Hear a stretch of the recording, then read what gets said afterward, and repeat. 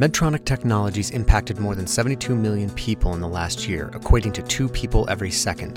Harnessing the power of technology to take healthcare further, each technology has unique benefits designed to serve patients.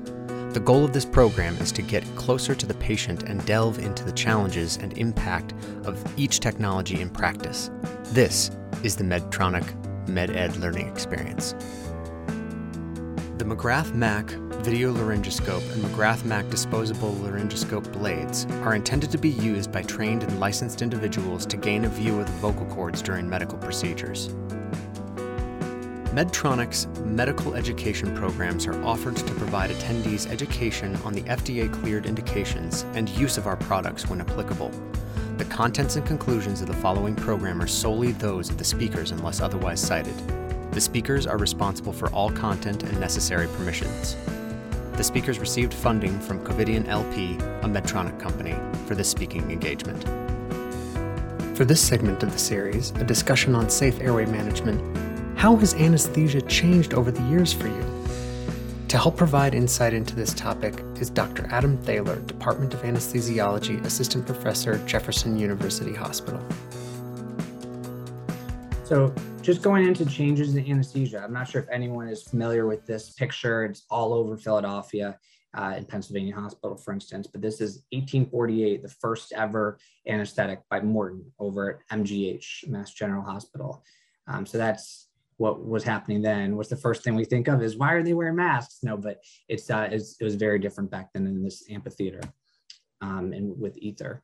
And then this was me at the height of the pandemic when we were using an airway box, which we aren't using anymore for numerous reasons, which we can discuss if you're interested in. But this is a video laryngoscopy, the McGrath that I'm using. So what options do we have? This is what you might see in any of your institutions. From up top left, you have a fiber optic intubation.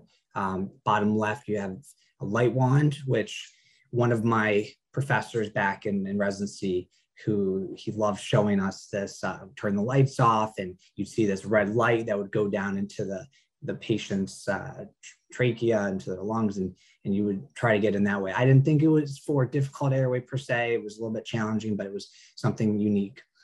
Then you have the Miller blade on the top. Then you have, which you also have Macintosh blades too. Then you have LMAs, lots of different options with LMAs on the top right.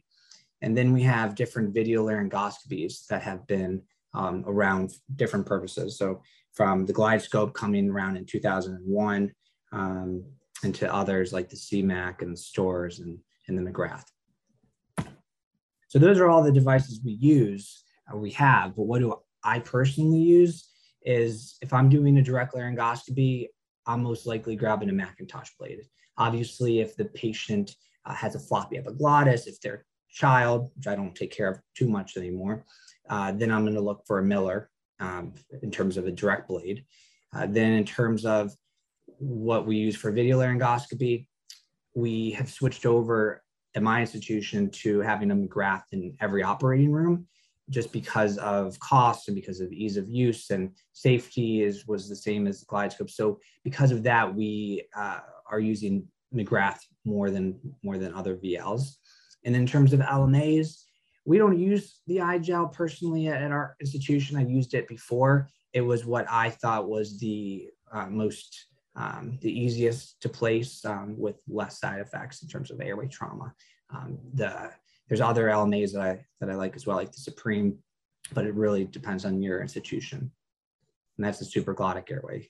So it's a little different.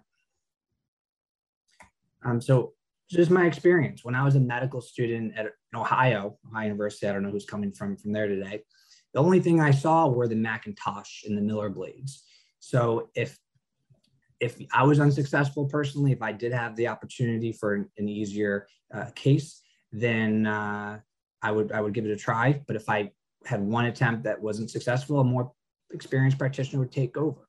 I remember if you were a really good intubator, they would be like, that guy can intubate a rock. Like, he was really good. You don't hear that anymore.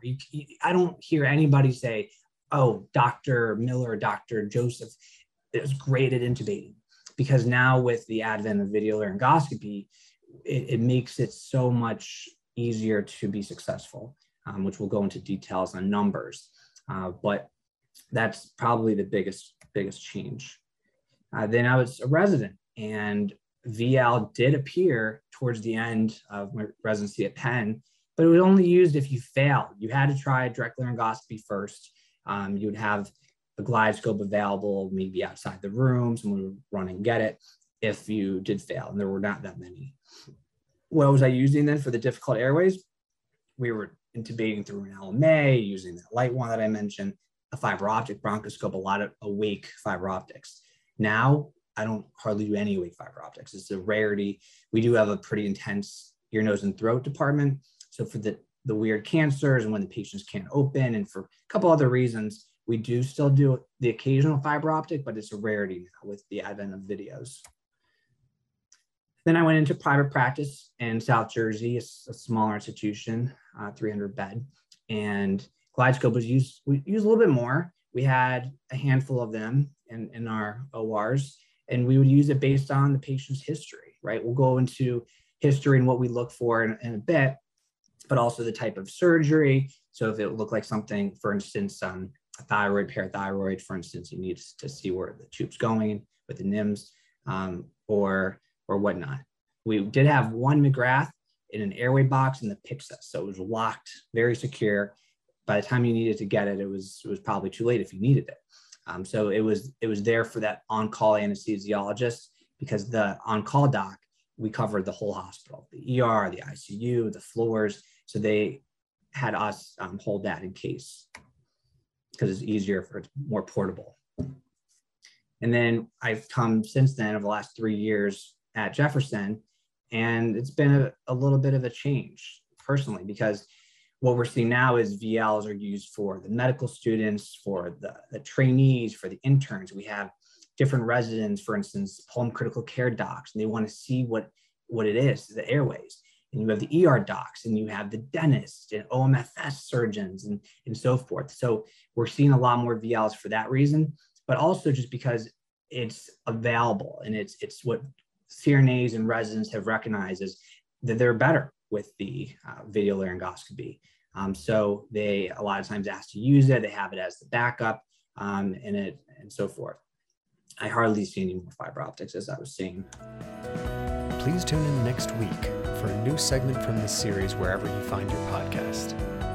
This is the Medtronic MedEd Learning Experience. Thank you for listening.